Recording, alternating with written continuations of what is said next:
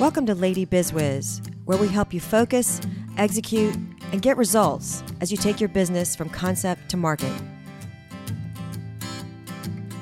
Today you'll be hearing part one of a two-part series where Amy and I unpack the many things we learned from the Abode Creatives Retreat on Saturday, October 17th in Savannah, Georgia. There was a fabulous panel of speakers, including Amy, and we're going to hit some of the highlights, especially from the Q&A that we know you'll find really helpful as you launch your own business. Let's tune in now to part one. Well, good morning. Good morning. We are here on we're off schedule today in a good way. It's early. We have a candle that is called, what's it called, Amy? Snuggly sweater. Snuggly sweater, candle going. And I have to say, I'm wearing a new sweater that I have for the first day. And it just feels so nice to have some cool weather. Doesn't it, Amy? Yes, we were talking. I was actually talking to my brother on the way here, and he was telling me that they live up in Greenville, South Carolina, and they had their first fire of the season because it's up in the 40s up in that area. And I'm like, yeah, we haven't gotten fires. I mean, it's 60 here, so I'm feeling like it's like crisp and cool. And he's like, oh, no, it's 40 up here, and we had a fire last night. So, wow. Yeah, I'm kind excited. of a little jealous. I'm excited. So we are going to be kind of doing a debrief today.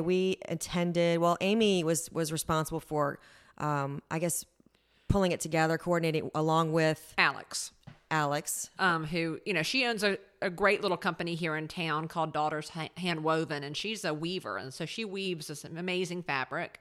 And I had gotten to know her over a couple of years, just kind of in awe of what she does, because she is so hands-on and tactile with her products. And of course, I just love like that kind of stuff. So we had gotten to be friends, and they had done a retreat, I guess back in the spring or something, and that she had wanted to do another one for creatives. And I got involved with that and helped kind of organize. And I was really mainly in charge, I guess, of pretty much assembling the speakers we had. And of course I did food because I do love food. And it was great. So it was the Adobe Creatives Retreat that we were in Savannah on Saturday. Abodes. Did I say Adobe? You did. Like the Adobe Photo Suite? Yes, it was an Adobe. Oh gosh. Thank you for correcting me. The Abodes Creatives Retreat. Yes. On Saturday, it was an all-day event, and we had a lineup of great speakers.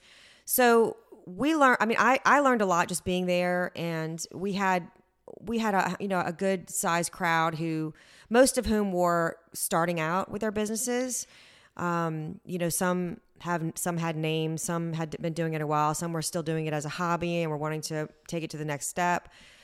But so we're just going to kind of unpack some things about the conference. And I think the first thing that I want to say is that one thing that hit me hard, I think coming out of the whole COVID thing is, it's one thing to learn things by reading books or listening to podcasts or watching YouTube videos. That all has its place. But there's something really special when you get in a room with other people, and especially with those women who have experience doing what it is you want to do. You really can't harness that in the form of a book or a podcast, but to be able to have that face-to-face interaction, be able to ask questions, be able to pick someone's brain, it's so incredibly valuable. Well, we're a social being, and the lockdown thing and COVID, that took a lot of that aspect out of our life, and so we ended up going to Zoom and FaceTimes to try to make connections, and because that was really all we had. But I never will think that anything can compete with coming alongside each other. Honestly, whether it's to learn or to support, there's just something about tangibly being together that creates an energy all of its own. So, I mean, I'm a huge fan. I mean, I hope that we continue as we push through COVID and push through living with, this virus and whatever it brings, that we will continue to begin gathering again and begin encouraging and supporting. And that's really what I felt Saturday.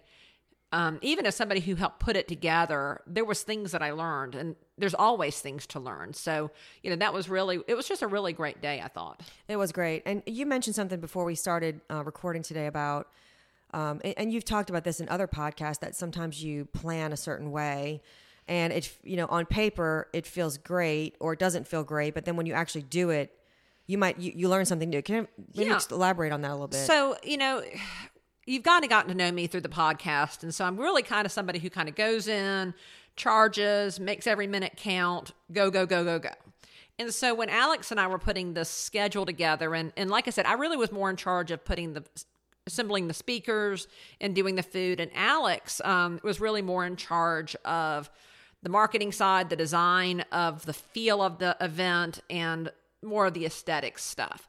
And so Alex had really kind of planned this day with, a speaker and then really a 15-minute break, maybe 30 minutes. I mean, there were these long breaks between the speakers. And I remember looking at the rundown going, well, that is just an awful lot of break time. Because my mind goes, book 'em Dano, book 'em Dano, book 'em Dano, and get them through the gauntlet. And this is exactly where it's great to have different personalities approach a project because, again, that wasn't anything I raised. I remember looking at it going, that was just an awful lot of breaks. But it wasn't something that I, raised a concern about. I was trusting, what Alex was in charge of in the same way she was trusting what I was in charge of. So it all came together and she printed it out and the day came and I kind of felt like the day would go slow. But truly, it was really so magical in really her insight of that if a speaker went long or questions went long, you weren't feeling rushed, so nobody was falling behind. There was time in between each speaker for conversation to happen and that connection to happen. And nothing about the day felt rushed, which was really Alex's brainchild and this whole idea of the retreat aspect versus a day of learning. She wanted it to be about learning, but she also was really adamant about, this whole idea of taking a day of retreat, of basically renewal. And it was really in these odd little moments of the breaks that I was able to sit in a chair with somebody and they're like, hey, I have this question. And the brain can kind of begin to click together. And I'm like, oh, well, this is, and then that conversation could happen. And so really the genius of everything about the day was, it wasn't on my agenda. It wasn't on my ideas. It was a collaboration of people who approach things differently coming together to create something that I really felt at the end of the day was amazing. Well said. The morning started with a trademark attorney. Yes. She was our first speaker. Kate Strain is a local trademark attorney here in Savannah, Georgia. I have used her for multiple things. I joke that she's like one of the few people that tells me no and halfway gets away with it because trademark's tricky. And I've unfortunately learned that the hard way. But trademark's tricky, but she's an expert in it. And, we have a dialogue back and forth. But yeah, she started us off Saturday morning. Yeah, and I thought it was a really interesting talk that she gave, just talking about, just kind of going over the different aspects of trademark and what does that mean and how important is it to make sure that happens before you get too far along in your business. What were some of the questions that came up in that session for her? Well, the number one, people always ask I would assume that she gets this question a lot, is my name trademarkable? Because we've all sat down and created our name. And there was a sweet girl there that was starting a bakery. And she had a really kind of a cute name for the bakery. I think it was called Crumbs. I think it was Crumbs. Crumbs. Anyway, super cute. But she had already started to face some hurdles with the name as she was trying to incorporate in the state of Georgia. The name was not actually even available from the incorporation side. And it's a rather broad name and it's a cute name for a bakery, but probably not trademarkable because probably somebody has it as a trademark. And so that was kind of what, Kate was going through is what creates a strong mark and what is a weak mark. And, one thing that I learned through the process is that two names that sound the same but are spelled differently, the one that holds the trademark actually ends up holding the trademark on both of them because trademark is not just what's written, it's how it sounds. Because we're talking about word of mouth. Because you're talking about word of mouth. It may come out the same way. Do you remember the example she gave on that? Oh, I don't. Okay. But she was talking, but my favorite one was she said a local landscape company in Savannah, and she helped them, I guess, with their trademark, and their trademark is seaweed, SEEWEED, seaweed landscaping. And it was a great play on the word seaweed, which is obviously something from the ocean, but obviously seeing weeds in your yard. And so she was talking about how that was a strong mark. But, we've tried to, my husband and my sons are trying to, trademark their name for their duct cleaning business. And we're coming up with new ones right now because what we've originally named it is not trademarkable. Right. And so, Kate also mentioned that, it does cost a little bit of money to get the trademark done, get the process done. And, she recommended for a lot of these young women that were kind of just starting out, she said, save the money up. And when you have the money saved, come to me and we'll get it done. So I thought that was a good advice too, for maybe these girls who hadn't even yet picked a name. We're still really in the very beginning stages of business. Yes. You don't want to rebrand later down the line. Because that's what can happen if you go forward on a business that's not trademarkable or is infringing on somebody's other's trademark that you're not aware of, and then you can get that lovely cease and desist letter that says you're infringing on my trademark. Trademark is interesting. One thing I've known, but one thing she taught on Saturday was that everybody has to police their own trademark. So the trademark office does not police trademarks or does not police infringing on trademarks. You as your own business have to police trademark infringements. And so she was talking about how she even offered a service that basically went out and found Google, whatever her analytics do, it feeds out into the world her trademarks that she's monitoring to see if anybody's infringing on that. So that would be really interesting because obviously the country's huge, and how do you know if there's not a shop in California that is infringing? I did find it interesting too that most of the panel of speakers had started out with their business being a hobby, and then it transitioned into being a profitable business. So there, not just for you, but I remember with Lane as well, she had a time period where she was just doing it as a hobby, and then, had to deal with the ramifications of the trademark issue. Yeah, I think, especially in creative style businesses, I think it's probably more prevalent. You enjoy doing something and then you do it, and then somebody's like, "Ooh, I'd like to buy that." And so you sell it, and then somebody else wants to buy it, and then you sell it, and then you're like, "Oh, I'll go to a craft show," and then you sell it. And before you know it, really what you're just kind of enjoying doing, if it gets enough traction, does become a business. And so we talked about, at least my part of the talk was, how do you take that hobby from a hobby to a business? And of course, that's half of what we talk about here every week, right? Is that idea. But yeah, I think especially in creatives, I don't know necessarily in service businesses. I don't know. I don't think my husband ever decided that he would just do duct cleanings as a hobby. It was always more of a well thought out, or at least a semi well thought out business idea that really always kind of from the beginning formed in that direction. But creatives, definitely. Home bakers start baking cookies for somebody, and then all of a sudden somebody wants to buy cookies. It's very, very, very prevalent in the home. In the creatives land. I think differently than in, I would say, like service businesses. Right. So you were the second speaker. I was. And were there any questions that anyone asked you over the weekend that maybe stand out to you as something that could be helpful for our listeners today? At one of the breaks, I was talking to a lady who has kind of a booth here in town. And so we have, like in our town, we have a couple little areas that have, you rent like a little 10 by 10 booth inside a building, and it's open store hours, and you stock your little booth, but you don't really have to sit in there and man your booth, for instance. And so she was like, I had this idea, and I've got this little booth, and her booth was really French inspired and a super cute idea. And so she has an art background, so she started designing cards and things like that. And, but really, was she making any money? And what did she need to do to start making money? And, cards they're inexpensive items. So it's a lot of cards you have to generate to, pay for this booth. And so we were just sitting there talking, and, she was like feeling discouraged. And, and that's the one thing I said, don't be discouraged. Don't quit. It's working, but just kind of look deeper in some things, some bigger scaled items, some bigger pieces. She loves this French inspired furniture, and that's why she started it, is she had some furniture and she didn't need it. And she put it in there to sell, and it sold well. And I said, so, keep that in mind. Go on buying ideas to grow that. Furniture's a bigger price point than, say, a greeting card. Right. And so mix that up. But, she was having good success. And, 1 month she didn't have great, she said it cost her money. And so I wouldn't let 1 month deter you. I said I would keep going forward.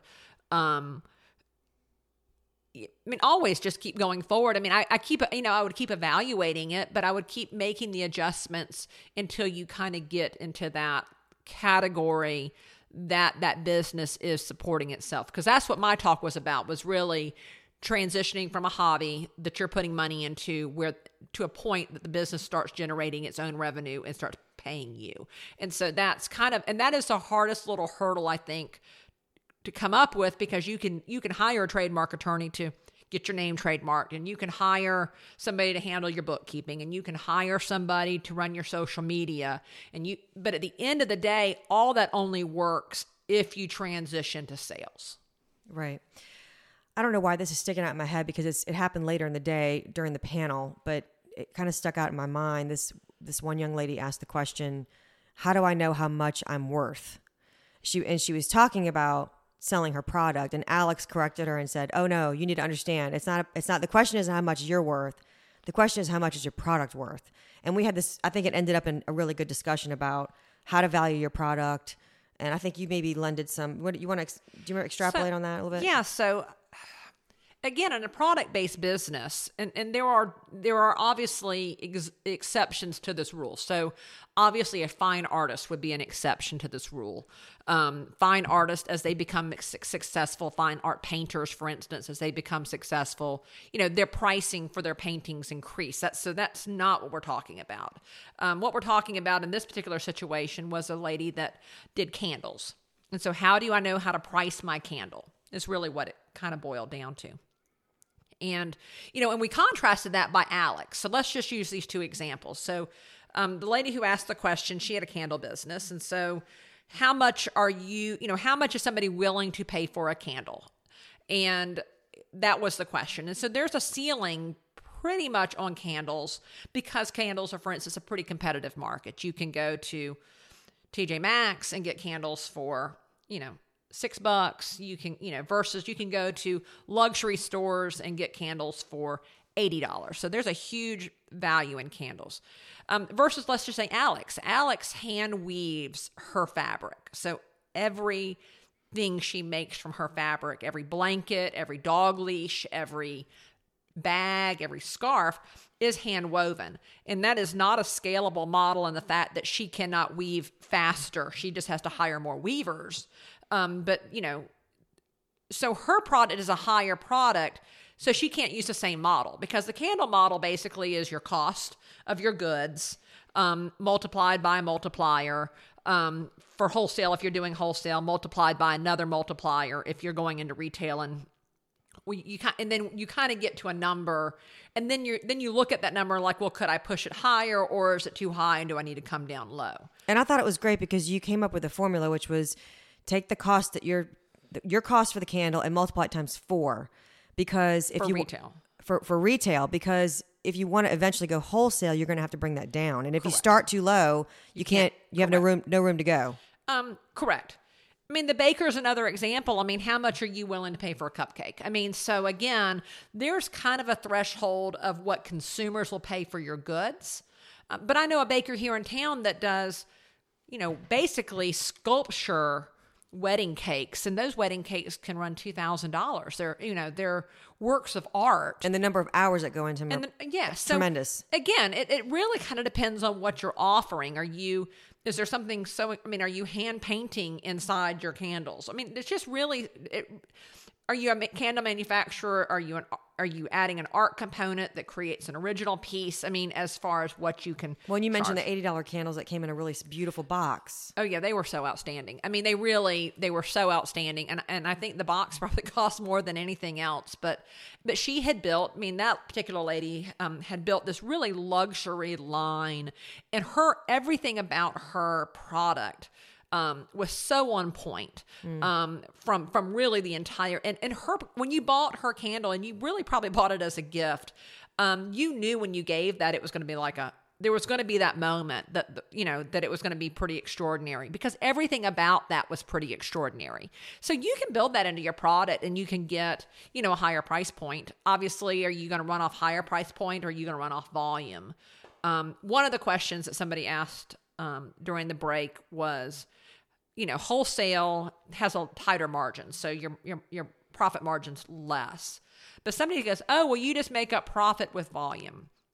And I said, no, you don't make up profit with volume. If you've got a 30-cent profit in something, selling 10,000 of that at 30 cents doesn't make up the volume. So you do need to have profit in everything you're selling.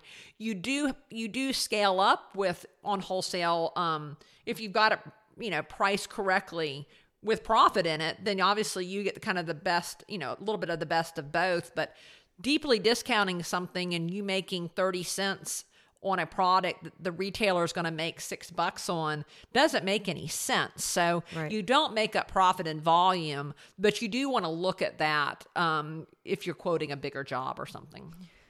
Excellent. So tell us a little bit about Janelle and how she's helped you. So Janelle, actually, she's not really helped me with my business. So Janelle was somebody, my friend, who you hear me talk about all the time, Candace, actually is who uses Janelle. Oh, okay. And how that kind of came about is I was helping Candace for a couple of years, kind of clean up her books for year end. She was helping with some other things, which, like I said, was such a great symbiotic relationship, but I could help her clean her books up so that her and her husband could do their tax returns. And about 2 years into doing this, I had told her, I'm like, Candace, you really probably need to find an accountant. And I said, you're at the point, you're not taking advantage of deductions that you could, and I'm not a CPA, so I don't even know what deductions you're not taking advantage of, but you're not taking advantage of deductions that I know you could take advantage of. I said, such as like a home office? Oh, there's probably 100 that somebody who's doing their own taxes, because it's not their expertise, they're looking at the standard deductions, but don't really understand how to create a set of books that maximizes, your exposure. Legally minimizes your exposure legally, not, you're not cooking books, you're not cheating books, you're just taking advantage of everything that the government allows you to take advantage of. Which is quite an extensive list for those of you who are maybe just getting started. She put a list of, I wish I had that slide. Oh, yes, it's a huge thing. It's a long list of things that you can actually deduct. And things that people wouldn't think about. Right. Truly. So that's ended up how Janelle kind of came into my sphere of knowledge.